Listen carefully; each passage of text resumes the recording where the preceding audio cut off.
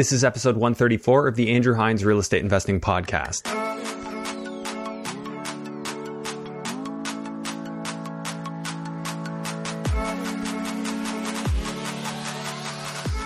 Welcome to episode 134 of the Andrew Hines Real Estate Investing Podcast. Today I have Poladian on the show, and Ara actually reached out to me. He wanted to be on the show to tell a little bit about his story, which is actually quite inspiring. He took a new job right before the first lockdown and lost it 3 weeks later. And rather than just collect benefits, he actually went out and started his own construction company. He's an engineer by trade, started his own construction company and started doing his own renovation projects on his own BRRRR and more. So he's a real estate investor and an entrepreneur, and it happened out of necessity, which I can relate to a lot. A lot of what happened with me and how I dove in head first into my first BRRRR, which I actually ended up selling, was I had no other options. I really didn't have anything else that was working for me at the time, no other primary source of income, and I had to make it work. So with no other options, it's funny how people seem to find a way. And Ara's story is certainly inspiring, and we also go through some case studies. This guy is definitely able to pull off some perfect BRRRRs, and it'll be exciting to watch what he does going forward. And I have no doubt that several of the people listening to this are probably going to want to touch base with him regarding renovations in the future. So before we get into it, I just want to ask you, as I usually do, and if you haven't already done it, please do. If you have already done it, thank you very much. But please just take a moment and rate and review the podcast on Apple Podcasts. As I've mentioned, the show has been tracking quite well in the all-time investing category on iTunes, right around number 15. And I'd love to push it up and see how high we can make it on that list. So I'd really appreciate it if you could go ahead and do that, and it'll help more people to find the show. Of course, if you're watching on YouTube, like, subscribe, and hit the notification bell if you haven't already done so. And leave a comment. Let Ara know what you think of the episode. I'd really appreciate it. So without further ado, let's go ahead and get into episode 134 with Poladian. Hello and welcome to the Andrew Hines Real Estate Investing Podcast. I have Poladian. Poladian, you got it, yeah. Here on the podcast today. Ara, thanks for being here. Yeah, thank you. Appreciate it. Thanks for having me. My pleasure. So you reached out to me and we ended up chatting a little bit, and you got into a little bit of your story and decided to have you on the podcast. So why don't you just tell for our audience how you got into real estate investing and what you're up to right now? Yeah. So I'm 28 years old, structural engineer by trade. I went to actually McMaster University, and after graduating, I did a little bit of structural design for a consulting firm. And then most of my through co-ops and everything like that was project management. So I diverted back to that route. And I was kind of coasting with that. I thought I was part of the project management team. I thought I'd be a project manager and just be building condos and apartments basically. And COVID was kind of the biggest eye opener for me. It was a big slap in the face. I actually left the company I was at and took a new job literally 3 weeks before COVID hit. Okay. And obviously worst timing ever, but it was honestly the best thing to ever happen to me. Did they lay you off? They let me off. So I started March 16th. I remember the day after my birthday. I started March 16th, 2020. And then I got laid off April 6th. So 3 weeks later. And I saw the writing on the wall when Doug Ford kind of stopped residential construction with no permits. I was like, that's 2/3 of my project. So I kind of saw it. I saw it coming. Mm-hmm. And at the time, I was telling myself, I really want to get into real estate. We build condos and apartments all day long. And then our sister company actually did townhouses and regular houses, a big home builder in Cambridge. But I never jumped in. So I just had that comfort holding me back, really. And it wasn't until I was kind of forced to kind of really think about, where I'm heading, with my career and with my life, supporting, I'm married with 3 kids now. Oh, congratulations. Yeah, thank you. And at the time I only had 2. And I was like, I don't I don't want to be working, this typical 9-to-5 grind. Right. Your typical stories, right? With the rat race and everything like that. So I said, you know what, I'm done with this. I've always dreamt of being an entrepreneur, running my own business. And actually at the time I was reading Mark Loeffler's book with Ian Szabo. The fix and flip. Yeah. So I was reading that, and then I just happened to look at the back, and it said, Mark's from Hamilton, or does a lot of work in Hamilton, a lot of investing in Hamilton. I was like, like Hamilton, like I literally just finished living there for like 3-4 years. So I reached out to him, kind of just newbie, like they have no idea what to do. And his suggestion was, just start off small, look for a bungalow and make a duplex conversion. I was like, it's simple enough. So like I literally spent like a month just, really hunting down, just learning all the aspects of what to look for in a property to do a duplex conversion, what it takes, building code provisions and all that stuff. And everything I was already used to. Like when I was doing structural design, we had to know the building code. So it was nothing that was really nerve wracking or kind of scary. So honestly, just jumped right in. Okay. It was the best time out. So how did you jump in though? So, I reached out to a locally real estate agent. He actually happens to be a family member. But I knew he has some rental properties. So I said, okay, this will be a good person to kind of guide me through and help me out with picking up my first property. And, it honestly didn't take too long. We found a place in Cambridge it's an area of Cambridge called Galt. And, it honestly was perfect. Bungalow, side entrance, 1970s basement, really crappy. And I was like, telling my cousin, like, listen, this is the one. Let's put an offer on it.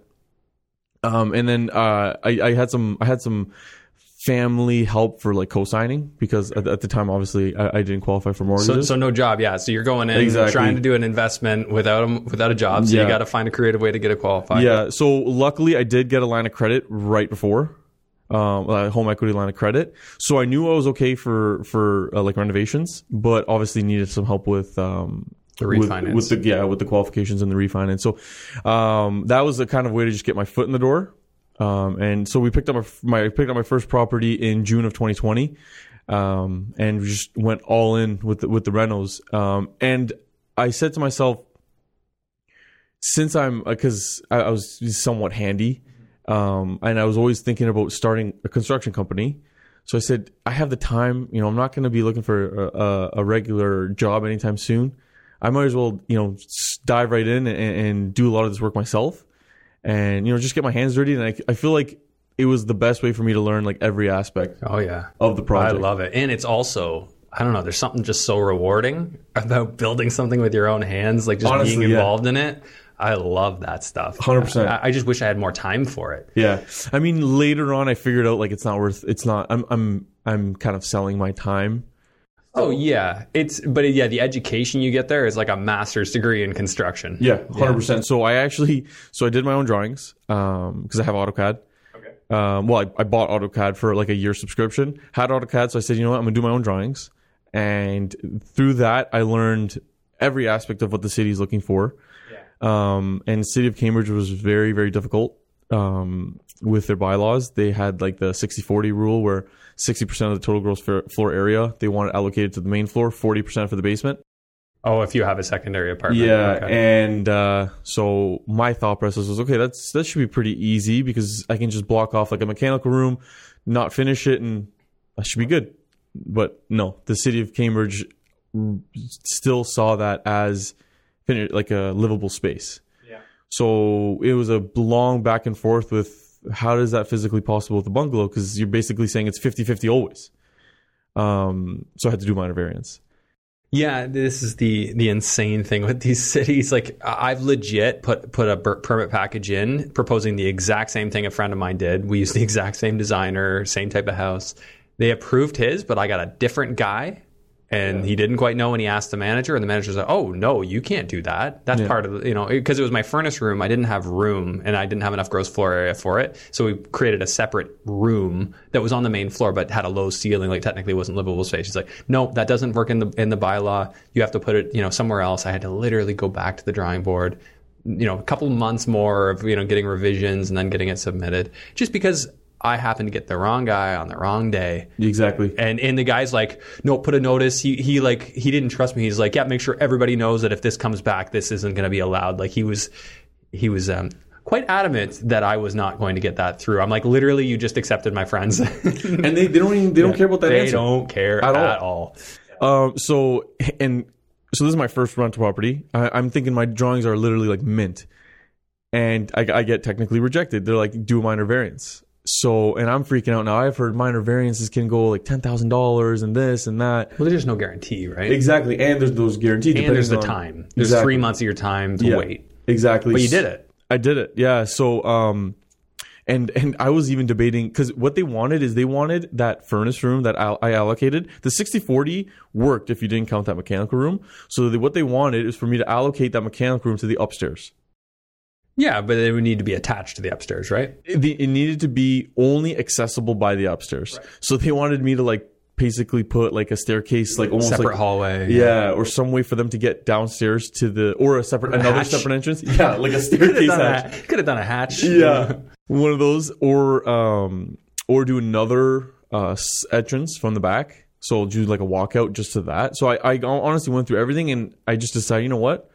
Let's do the minor variance. So did the minor variance, and I actually, in the meantime, because I did start my own construction company. At the time, I was just sole proprietor. I was thinking, because I loved working with my hands so much, I said, you know what, I'll get into it, pick up some projects and get a little bit of income through that. So I was actually able to pick up a couple jobs during the minor variance time, just like some basement renos and stuff like that. And were you doing the work yourself at that point? I was subbing some of it out. A lot of it I was doing it myself, like framing, drywall, stuff like that, flooring. I was doing it myself. So again, it was even, I was almost getting paid to practice my skills. Oh, I mean, I thoroughly think it's well worthwhile to do. I think more people need to have these skills. Exactly. Need to know the basic level. If you've done it, then you can efficiently hire other people to do it. Exactly. And then if someone's doing like a terrible job, right? or whatever. I've been a huge proponent of that. I've always advocated for know the stuff. To at least try the different jobs, even just briefly, just especially so you if you know. like it. Like I actually thoroughly enjoyed it. So, and I was like, hey, this is perfect. I have to wait for my minor variance. I might as well work in the meantime. So we did that, and then we had the committee of adjustments meeting, and it was a little funny to do that during COVID, just all through Zoom. Like they basically approved it, no questions asked.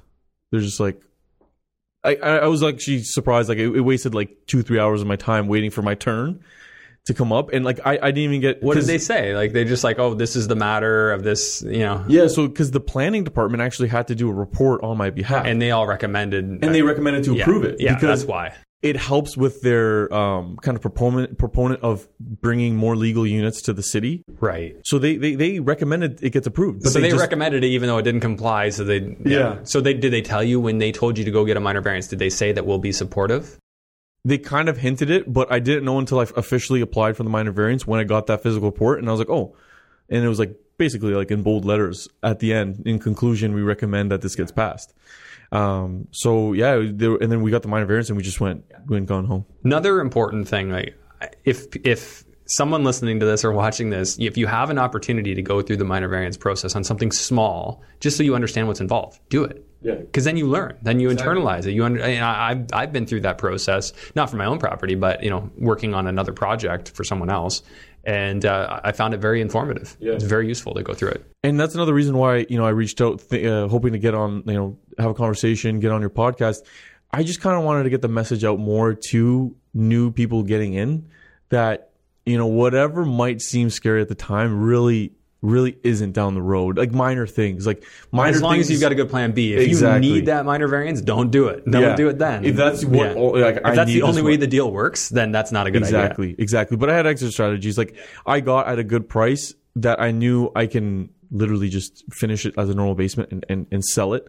Perfect place to be. Plus, if you can do the work yourself, you're saving so much. You're not just saving the hourly you'd pay somebody else. You're saving the taxes on that, the WSIB comp. Yeah. You're saving the inefficiencies, the breaks. There's so many things that you're saving. Exactly. And you're also setting an example as you build a team of the quality that you expect. Exactly. Right? On your own company, when you replace yourself, they know what you expect. Exactly. And then I was even thinking, I can rent this out as a single family. Obviously not cash flow maybe at all, maybe a little bit.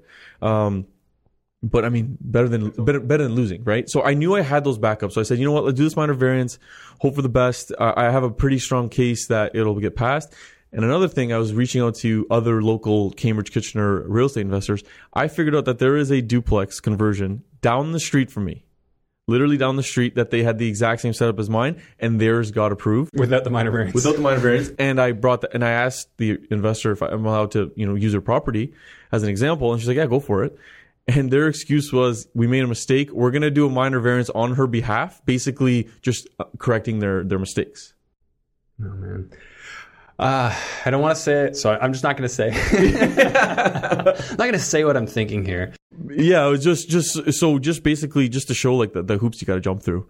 Yeah. But you know what? At the end of the day, it's still been a grand slam for a first project. And where are you in that project? Are you so done? That one's fully done, fully tenanted, top and bottom. We went through the whole construction process. Basically, we got permits after the minor variance and everything in November.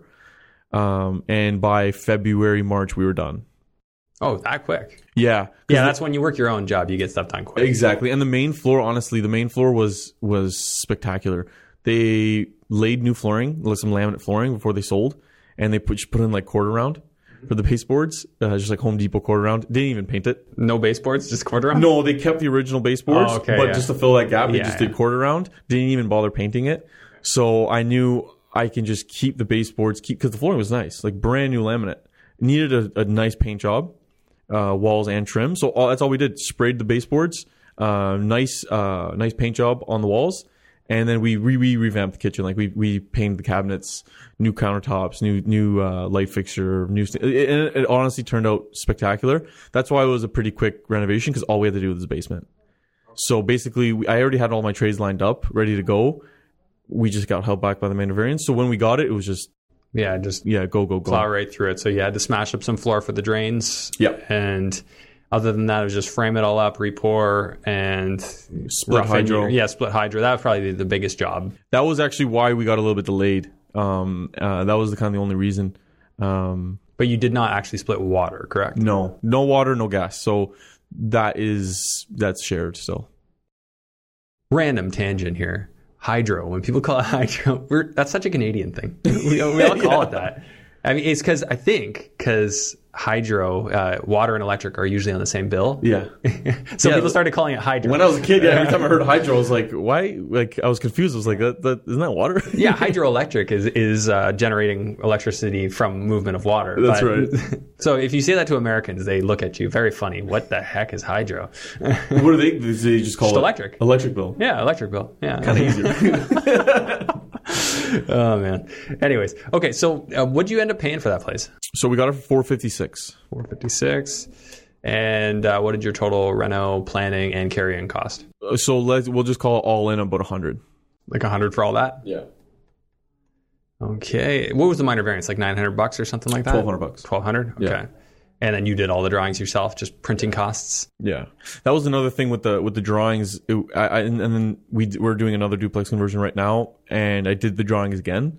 So basically a year of AutoCAD for $500. I did 2 full permit drawings. Now, is it just like the creative element that you enjoy doing, or you find it easier to just think of it yourself and put it on paper? Exactly. Yeah. So I know AutoCAD very well from my time in. Yeah. I learned so it it's in your high skill school. already, right? Yeah, and then in consulting, we used to do all the drawings and then do like custom details, custom structural drawings.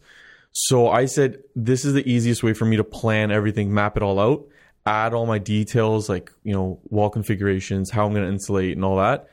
And it was another way for me to like really master the project. Like I knew all the ins and outs of the project because I did the drawings too. Your story sounds so similar to mine. Like just get your hands dirty. Just get your hands dirty. Get right in there. Thing. Yeah. That's honestly the thing. If you have that drive, honestly, it's been a great learning process. Well, for me, it was similar. Like I just finished a teaching contract. I had very little else going on. Right. Like I still had my mortgage license, but I hadn't been active. Right. And it was just like, okay, so what am I going to do here? I think I'm diving in feet first, hands first, I don't know, head first, whatever. And went all out. Yeah. Yeah. Okay, so you did all that renovation. Was it like a 2-bedroom, 1-bath unit? Yeah, 2-bedroom, 1-bath. And like we tried to go like pretty high end. So like quartz and nice but like the thinner quartz, like the 3/4 inch quartz, countertops. 3/4 inch, is that standard? Yeah, that's pretty standard. I think like whenever you see like the Like Well, nice they flips, do it's the like 1 build up. 1/4. Yeah. Okay, so I will just throw that out there. I never use the full thickness quartz. I always use the 3/4 inch, and then we just do the build up, like the bull nosing at the front. Yeah. Like a good manufacturer supplier will know how to do that, and the savings is incredible. Oh yeah, big time. And then we do because I have a good kitchen company from my time at my general contracting company that I was building apartments so you've for. got some high profile contacts that In the area, that know you and Yeah. would trust you, know that you're not going to mess them around. Exactly. Yeah. Yeah. So like I use my electrician from that company and my kitchen people. So instead of trying to mess around with like IKEA kitchens or whatever, we just got a full on custom kitchen right to the top. We even put some crown molding around it, so it looked sharp, like a very, very nice kitchen down there. And then just little things like double vanity. I just said to myself, okay, if I was in the stage of my life where I had to rent a basement, I want something nice. Right. If you got to live in the basement, why wouldn't you just make it nice? Yeah.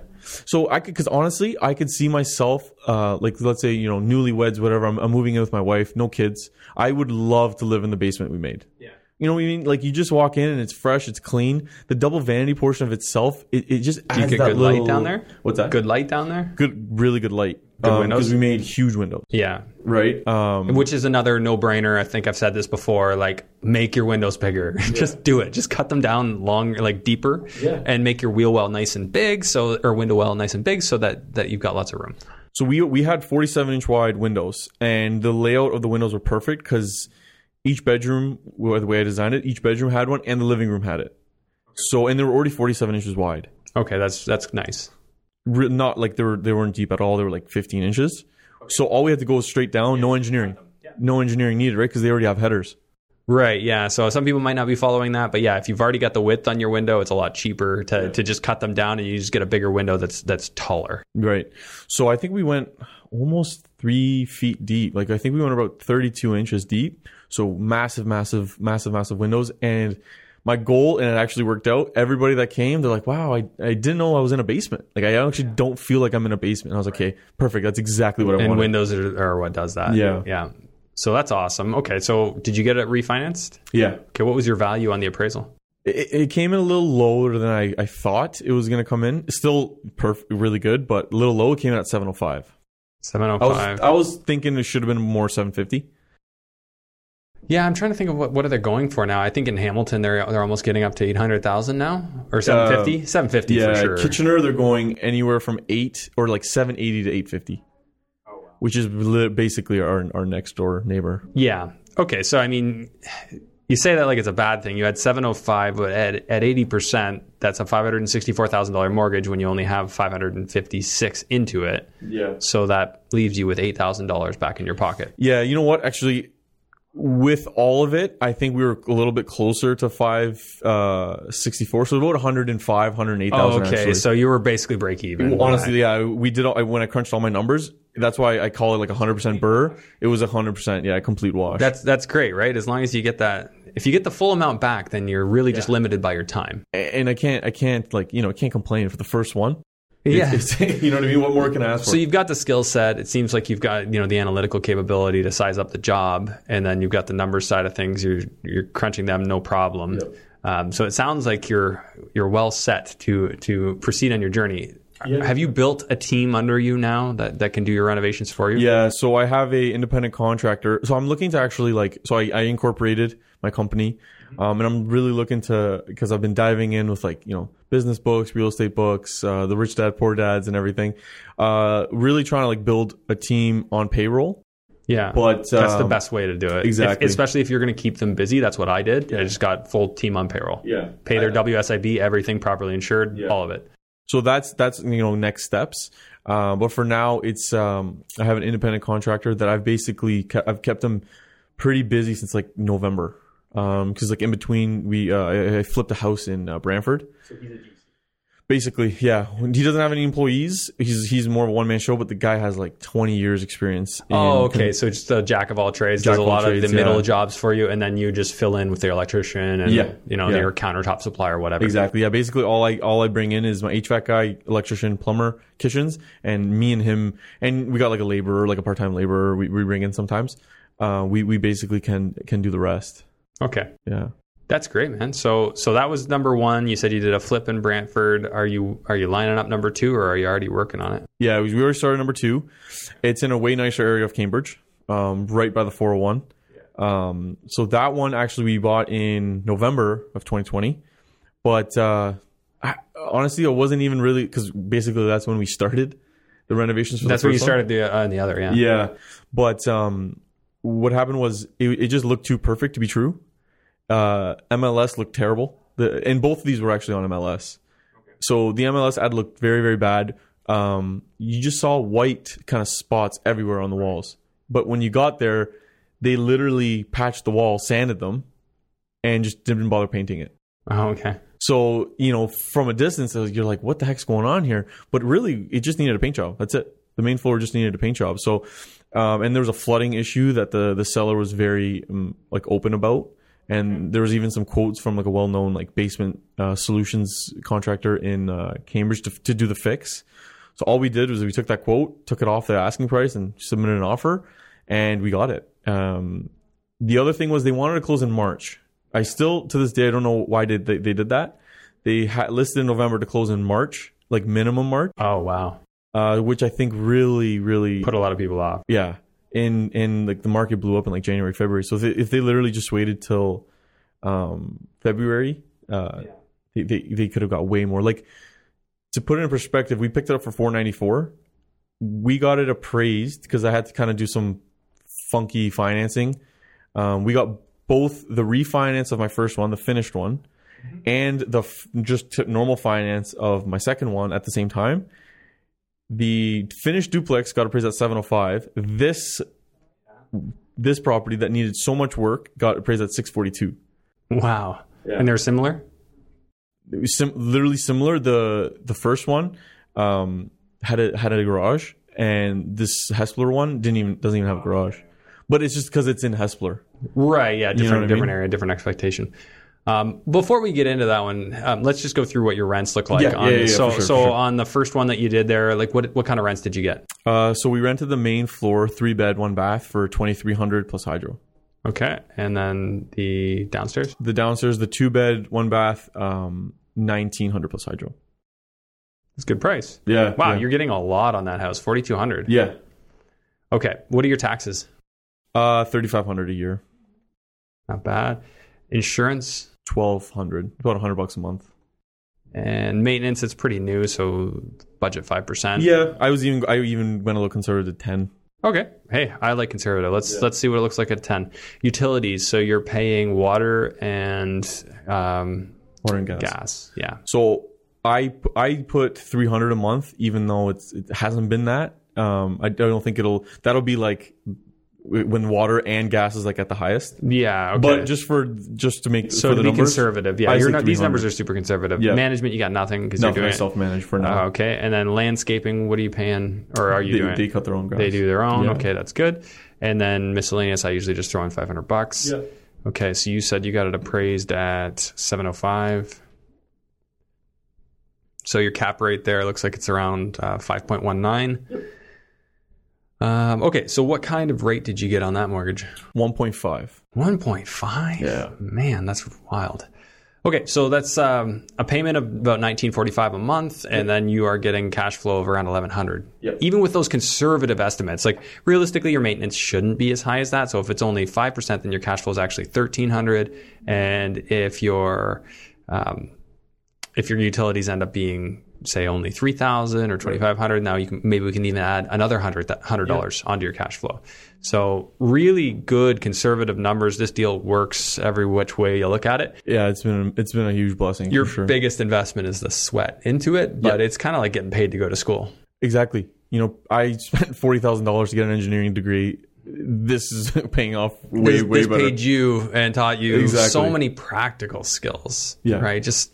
And nowadays, it seems like it's so hard to get people to come work for you if you're not involved in the operation. So, I mean, just hiring in general, I mean, of course you can always go with GCs, but if you can kind of take this experience, be on site, and then you can really keep a close eye on the ones you like, the ones you don't, you can just start hiring, firing, and weed out your team into be a really good team that'll allow you to do a lot of these deals. For sure. And just being a younger guy too on site, you already kind of get looked at like, you know, I got almost as much experience as your age. You know what I mean? Like, because I was 27 at the time, like working on site, kind of managing the whole process. So when they see like you busting your tail on site too, and like, you know, you're carrying drywall and you're framing, and you take away the excuses for them. Exactly. So, you know, honestly, it's been good. And, you know, a lot of people like always recommend like, you know, like delegate everything, which obviously eventually you work towards it. Yeah. You work towards it. But at the beginning,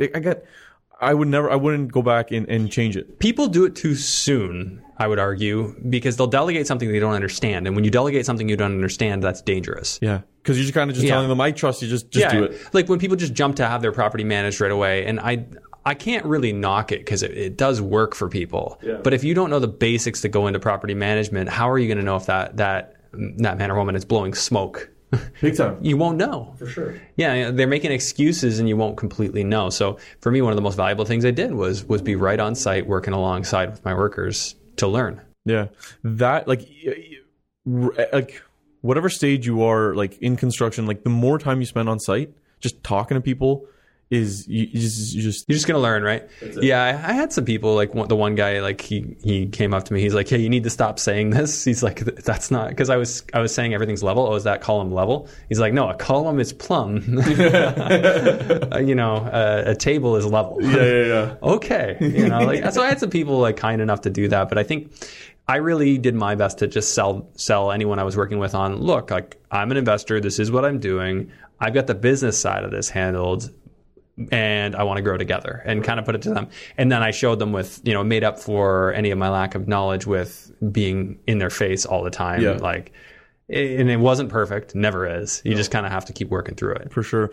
And even like just kind of like, you know, words of motivation for anyone listening too, like, you're going to, whatever problems that come up too, like, especially if you're doing like buy and holds, it's so easy to kind of get through those huge, at the time, you think like, you know, the world's kind of collapsing. Like, for example, on my first one, we walked in one day, I came into work on a Monday, and I just saw like condensation on the windows. And I'm like, what the heck's going on here? I turned the corner to go downstairs. There's like 4 inches of water everywhere. Like everywhere. We had a complete flood in the basement. And this is literally like, we're basically hanging drywall. And this happened, you know? Yeah. And again, it's like one of the best things to happen during the construction process, because I learned that, so what happened was the roots from the neighbor's tree had grown into the drains, not on the city side, on my side, but outside. Like the sanitary drain? Yeah. So you had sewer water up in your... Yeah, but it was clean. Because what happened was, I was working on a Saturday, finished like hang some drywall, whatever, used the washroom, flushed the toilet, left. The dual flush of the toilet was a little sticky. Oh, so it was running? So it was just running constantly. So there was a block down, like further down the line, and it just came back, and up all through all the drains inside. Yeah, I'm almost at the point where if I'm going to keep a property that has an old sanitary line, just get it lined. Yeah. I've been on the fence with it. Do I maintain it? Do I do it? Do I cut out the roots every year? Or do I get it lined? And it's come back to bite me in the butt many times by not doing it. But I never even thought of it, right? So that was like imagine, like I was telling like my wife, like, imagine like the tenants had moved in like that week, you know, and this happened, right? So it could have been so much more worse, and we had very minimal damage. You know, we lost some tools, we lost like some sheets of drywall, but other than that, like, did it soak the bottom board on your walls? Not really, because we had the vapor barrier so high that it didn't really do much. It didn't get like up and over. Some areas we did, but we just got dehumidifiers. Didn't get in your insulation. Yeah. Usually I end up cutting out like, you know, the bottom 1 foot or whatever. Yeah, we did have in some areas, you know, water got higher than others.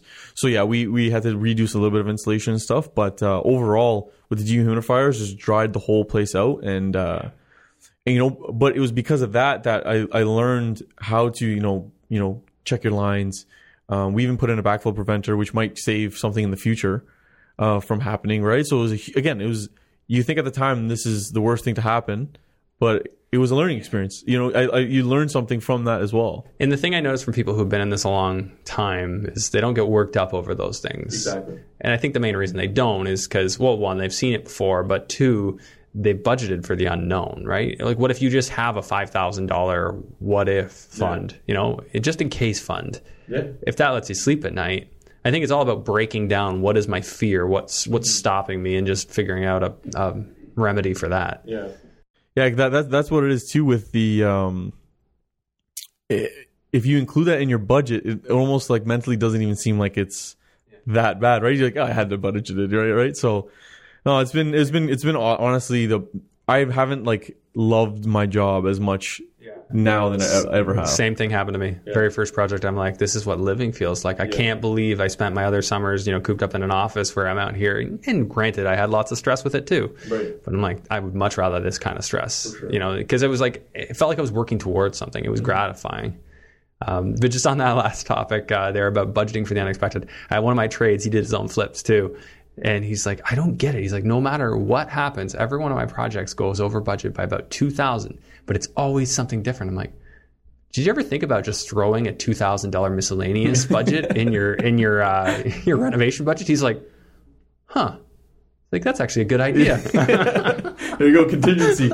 That's it. You're done. No, that's awesome. Yeah, it's funny. I mean, that seems so simple, but I mean, I think sometimes people.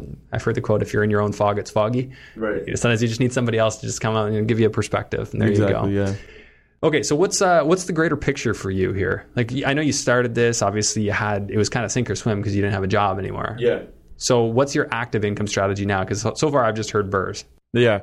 So we started with the incorporated company doing work for other people. And where do you find these people? Just, you know, getting my name out there, Kijiji, Facebook groups, stuff like that. People have been reaching out. I want to lean more towards helping investors. Yeah. That's kind of where I want to be at, just because I feel like they have the same mindset as me, so it's just easier to kind of... Well, and there's more value placed on the long-term relationship, whereas homeowners and stuff, like, they don't get how to deal with contractors, and they might not treat you that well. Exactly. Yeah. Yeah, so that's where we're leaning towards. Right now, I'm doing, like, you know, bigger scale, but still like renovation type projects just for active income. Like, I'm not paying myself right now, but like through the company, like through dividends, whatever. That's what I'm going to do for now, but really just trying to build up the company at the same time, just keep going with building my portfolio, and started doing like stock options trading for a little bit more cash flow.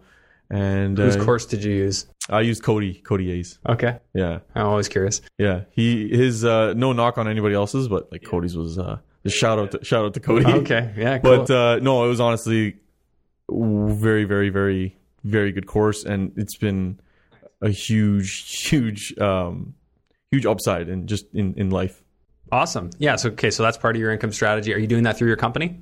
No, personally. See, it'd almost be worth, I mean, just a consideration, maybe talk to your accountant about this, but I mean, from a mortgage standpoint, if you want to qualify for mortgages in the future, it's important that you have consistency in your dividends. So this year you want to start off with the first good sized dividend, because then you're going to have another one next year. Yeah. And then that's your 2-year track record to qualify for mortgages. Yeah. So if you can run more through the company, it will look better to lenders in general, just from a mortgage broker standpoint. Yeah, no, that makes sense. So maybe something to talk to your accountant about. Definitely. I'll talk to my accountant. I don't know. Yeah, I never even actually thought about that, because like right now I just have you can make a business account, you can make a personal account. Yeah, I mean, it's in my mind, and I don't think enough people put enough emphasis on this. When you go self-employed, you need to make decisions that are specifically thinking of what will a lender think when they see this. Yeah. And for me, whether I had a huge year in sales or a lower year or whatever, I just pay myself the same. Right. Consistency is something that they like to see. Yeah, big time. Yeah, because I thought of that too, because another thing is I really fell in love with like the flips as well. Mm-hmm. I don't want to divert 100% into that by any means, but the flipping is a big passion of mine too. 'Cause my wife's an interior decorator, so kind of hand in hand works out where, you know, she picks all the finishes of all of my projects, and I kind of just get it done.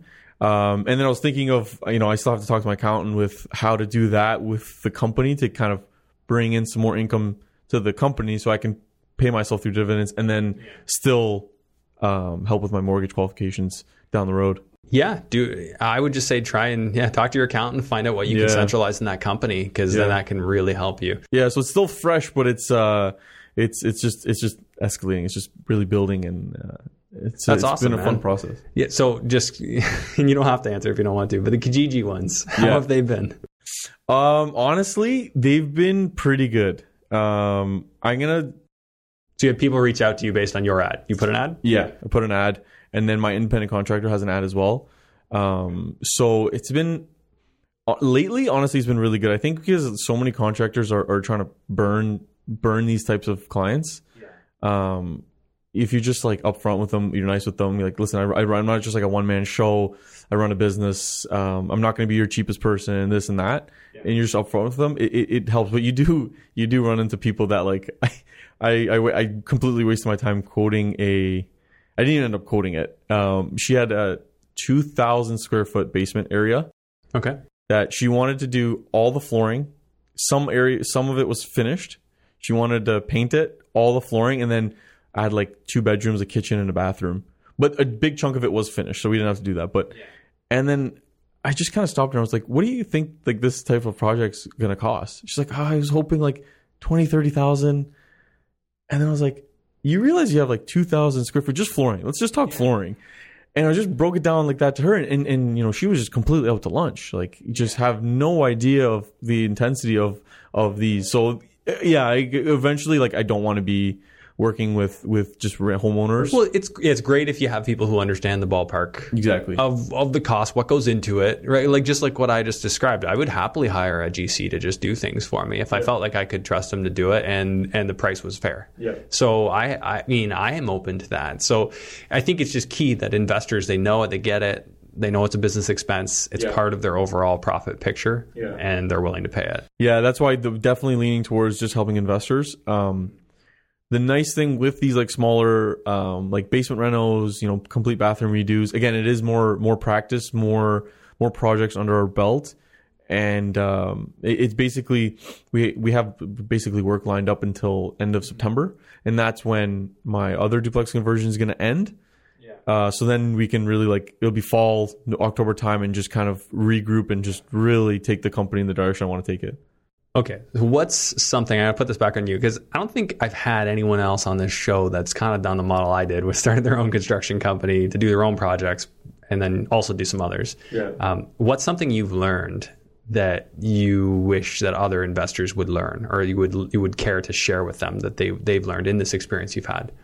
Okay, I think a big one would be if you're going to hire a GC, it doesn't matter. Like, I'm sure a lot of people have been burned from GCs, but I think you have to, what I've learned in the industry is you have to trust the person to an extent until they do you wrong. That was a big one that I learned. I've tended to teach people the opposite. Oh, really?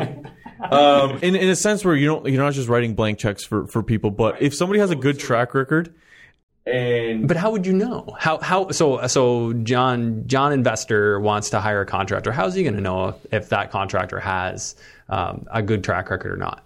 I mean, through references. So you're going to ask them for references? Yeah, ask for references, check their Google reviews. Do they even have a website? Okay, what if they don't have any of that? They're just off Kijiji. Then, again, if I was an investor, asking other investors who they've used. Yeah, okay. So in that case, that's different. Yeah. I look at a referred anything as entirely different than somebody I just found. Like, I would take a referral 20 times versus, or 19 times out of 20. We'll call it that. Yeah. Unless there was an obvious reason to go with a non-referred. Yeah. I just, that has helped me out. So trusting people a bit. Trusting people in a sense where if there's evidence to suggest you should trust them, but then you still want to limit your exposure, right? Yeah. So how do you trust and limit exposure? So you trust as in I don't want to act like I'm superior than them and I have authority over them, in a sense where listen, I need this done by this date. I trust that you're going to get it done at that date. And obviously if they don't, then they're breaking their trust. Okay. Right? That's kind of how I've modeled with my trades, and honestly, I've used the same trades for basically all my stuff. So if they tell you something, you believe them. Yeah, Yeah, and that's fair. I guess it depends if timing is of the essence, right? Yeah. For me, it always has been on my student projects. Yeah. So if timing is of the essence, do you have the flexibility if they aren't on time? So I haven't been able to give that much leeway in those type of projects. Yeah. But I do agree with you. You know, especially if people give you a reason to believe, they show you a track record, they came well recommended. Yep. Those are all things I quantify and take into account. I think you probably heard me say I do milestones, not deposits. So, you know, if I have to buy the material up front, I will give a deposit to a trade that I've worked with for a long time. If they just say, well, we just need it to get started, big deal. Yeah. There's not a black and white answer there, but generally speaking, with somebody new, if I don't have a track record on them or if I don't have an existing referral on them, I don't do deposits. I'm just like, okay, we're going to work together. We're going to follow each other very closely here. And if it's a win-win, we'll continue and I'll pay you for what you did. Yeah. Like, for example, like my HVAC guy that I use in Cambridge, he has about 35 years of experience with ductwork, furnaces, all that stuff. And now he's running his own show. I don't even know how many years he's been doing his own company. But he because of that mutual respect, where I respect his experience and I actually want to learn more about HVAC through him. Obviously, I did my due diligence with getting multiple quotes and stuff like that, but he treated me so right, and in turn, I treated him so right that like he did extra stuff above and beyond and didn't even ask me, for extra money or anything like that. It's just because he knows when I do another one, I'm going to call him again. Right. For example, like our furnace was acting up. He came out of his way, cleaned the entire furnace, and figured out that there was like a piece of plastic in the blower and it was making it malfunction. And because he had to do that, he's just like, I cleaned the furnace for you. Right. It's just stuff like that like, so why am I going to, in turn, like he gained my trust. Oh, yeah. You know what I mean? Oh, yeah. It's that type of thing. But you have to trust your gut with people, right? Trust your gut, yeah. I mean, I trust my gut with people. It doesn't mean I'm going to write them a $10,000 check and say, hey, hang on to this for me. Yeah, exactly. Unless it's like a lawyer's trust account. And then I might leave a couple $100,000 sitting with them. For sure. Like, be smart with it. Yeah. But I feel like if they haven't done anything to do you wrong, don't treat them like they're going to do you wrong. Oh, well, no, I think you need to treat people with respect. And the conversation is always like, hey, this is nothing on you. This is just something I've had to do in my business. To be fair to everyone, this is how I do it across the board. Yeah, and just kind of like relate it. Hey, it's past experience for me. I do have a pretty good feel. I have a good feeling about us working together. I just like to take these precautions to do good business. It's all about doing good business together. And I think most people can get on board with that. Yeah. It's all how you say it, how you sell it, right? For sure. Some people say they don't like sales. Man, everyone sells. Everyone. Your kids sell you on why you should buy them a treat in the store. Yep. it's all there. So, okay. So. Oh, sorry. No, I was going to say too, with me, for example, with me being a real estate investor and running my own construction company, if I were to work with other investors, it would kind of come hand in hand. It's like, listen, like I own rental properties. I want the best for you because, I want this property to be on budget and on time. That's the biggest things. Yeah. Right. So kind of give me that leeway where, I know what I'm doing. Like you have to trust in them that they know what they're doing until they prove that they don't. That was my biggest thing that I've learned. Okay. Interesting. I mean? Give me your assurance on this, that when your phone explodes after this interview, you'll give me priority. That's right. Yeah, you got it. All right, yeah. I might actually need your help with something, so we'll talk about that off camera. Yeah, I was going to pick your brain a little bit too, because it's interesting. We got similar stories, so I always look for people with experience. Okay, yeah, sounds good. Well, no, you've definitely got a business model. Like I think there's a lot of room for contractors that are also investors in this space. It's complementary. You're doing the type of project. You can do it. You can do it for other people too. Yeah. I think it's a great business, and it's very, again, complementary to what you're doing. Even my coach right now, I have a mentor. Same thing. He owns he's a contractor as well, real estate investor contractor. So kind of the same thing. That's why I reached out to him. And yeah, just that's another big thing that I've learned is get a coach, get a mentor. Find good influences. That'll just help you along the way so much faster. Big time, yeah. Okay, where do people reach you if they want to follow you? So Instagram at Poladian Construction. Okay. You can add me on Facebook, just my name, Era Poladian. Or they can. Do we give out numbers here? You can. Yeah. Call or text 519-716-4599. And then work email is just palladianconstruction@gmail.com. Okay, so I'll put a few of those links in your description, in the show notes of this episode, so people can find you. Yeah. And yeah, man, thanks for coming on. It was an interesting perspective. Again, I don't think we've had this on the show other than just me babbling on about it all the time. So really appreciate it, and I'll look forward to seeing how you progress with these new projects. Thank you, sir.